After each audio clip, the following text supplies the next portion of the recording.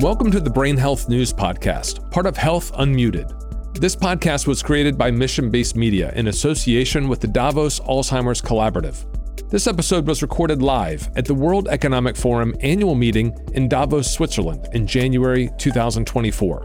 George Vradenburg, the founding chairman of the Davos Alzheimer's Collaborative, sits down with Olivier Schwab, the managing director of the World Economic Forum.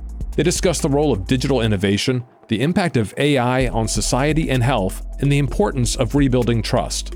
They also delve into the critical need for global collaboration in addressing chronic diseases of aging, particularly Alzheimer's, and the role of the Davos Alzheimer's Collaborative in shaping the future of brain health.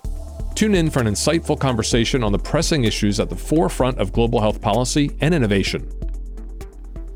My name is George Vradenburg. I'm the founding chairman of the Davos Alzheimer's Collaborative. We're here in Davos in 2024, and I have great pleasure in introducing to all of you Olivier Schwab, who is a managing director of the World Economic Forum. So it gives us great pleasure to be at your home and at your place and at this great conference, Olivier. Thank you for joining us. Oh, thank you. It's a pleasure to be here, George.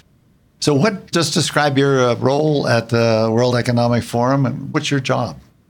I'm responsible for digital and innovation. That's everything, isn't it? That's a lot of things. Yeah, digital and innovation, as well as responsible for our youth communities, so Young Global Leaders and Young Shapers, which are two programs we launched about 12 years ago and 20 years ago, respectively. Digital innovation is all over this promenade here at Davos. AI is a big thing. So is that part of your portfolio, AI, digital innovation? Absolutely. AI is one of the big themes this year at the annual meeting.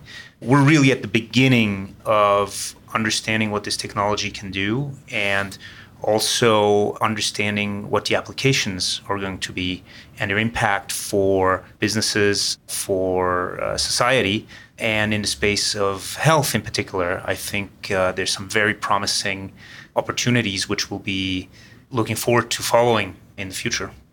There's also a fair amount of conversation about the potential risks of AI. How does one moderate the potential benefits of AI and yet try to mitigate to the extent possible the risks? Absolutely. So we have a consortium that we've built at the World Economic Forum, and we look at exactly that. We look at three things. One, how do we understand the technology and develop in a way which is safe and where we can reap the rewards and mitigate potential downsides and potential risks? Number two, what ought policymakers to think about as they think through potential regulation of some of these technologies? How do they need to approach this? And then number three, for industry, what are some of the best practices and what can we learn from them? In the United States, and I guess in many countries of the world this year, there are going to be elections. And I think there's good fear that, in fact, AI can be used for misinformation. This is a big challenge because this is not a technology that's bounded by geographic boundaries or by any potential racial or ethnic or political group. So I'm curious as to how you're going to look at this during 2024 with all the elections that are occurring and ascertain whether or not AI is being misused or appropriately used during the course of all of the elections that occur. Well, I think all new technology bring promises and risks of misuse, obviously. I think this is no different. Now, of course, it's a very powerful technology, as we've seen, akin to magic, some would say.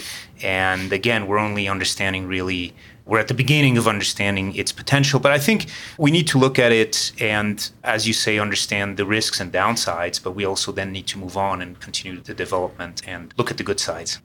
So this year, the theme of this conference is rebuilding trust through dialogue, through conversation. Talk about that theme and talk about how that theme plays out in particular contexts. Look, we have some short-term crises in the world with horrific suffering going on in parts of the world at the moment. And so we're hoping that by bringing together some of the key actors of the different regions in conflict, that we can offer our platform as a place for dialogue. So that's on the short-term crisis issues. And then we have long-term systemic challenges. We have climate crisis. As we know, we need to transition our energy systems to systems that are more sustainable, more affordable. And the same goes for health. And we have some work that we're doing in that space. How do we build resilient healthcare systems for the future? And that includes, of course, brain health, which is why we're very proud to have launched in 2020 or 21 the Davos Alzheimer Collaborative, which was incubated here in Davos. It was. 2020 was the first conversation. And as you say, it was incubated during that year with experts from around the world to think through what could be done at a global scale, because the World Economic Forum said that Alzheimer's was now a global health policy issue comparable to infectious disease, and that we needed a global mechanism to do this. So we did launch at the agenda in 2021 because, in fact, we had a little thing called COVID that interrupted the ability to be here in spades. So thank you for being sort of our incubator, our parent, our sponsor. I'm curious as to what you think we can and should be doing more in brain health or in health more generally. Thank you, George, for having championed this initiative and having really assembled a world of preeminent experts on the topic. I think it's extremely important that initiatives such as the DAC can really develop and thrive. And if you look at the situation we have in the world at a macro level, we have, on the one hand, aging population in almost every continent. And at the same time, we have a decline in population. So that means that overall people will get older, and we will need people as they age to be able to continue to contribute to society. And so brain health is absolutely a top priority, I think, if we want sustainable and resilient health systems in the future. I must congratulate the leadership of the World Economic Forum for seeing past what everyone is looking at, which is the next pandemic, which is critical to understand and prepare for.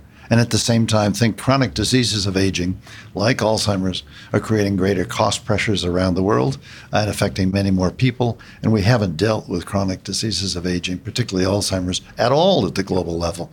Notwithstanding a lot of G20 and G7 commitments to that regard, just hasn't happened. So thank you for the leadership of the World Economic Forum in seeing that future that has to be challenged and taken on through collaborative efforts. So I thank you for that. Thank you. Thanks for tuning into the Brain Health News Podcast. Be sure to visit healthunmuted.com for more information about brain health. And also visit www.davosalzheimerscollaborative.org for more information about their work to promote brain health and end Alzheimer's globally.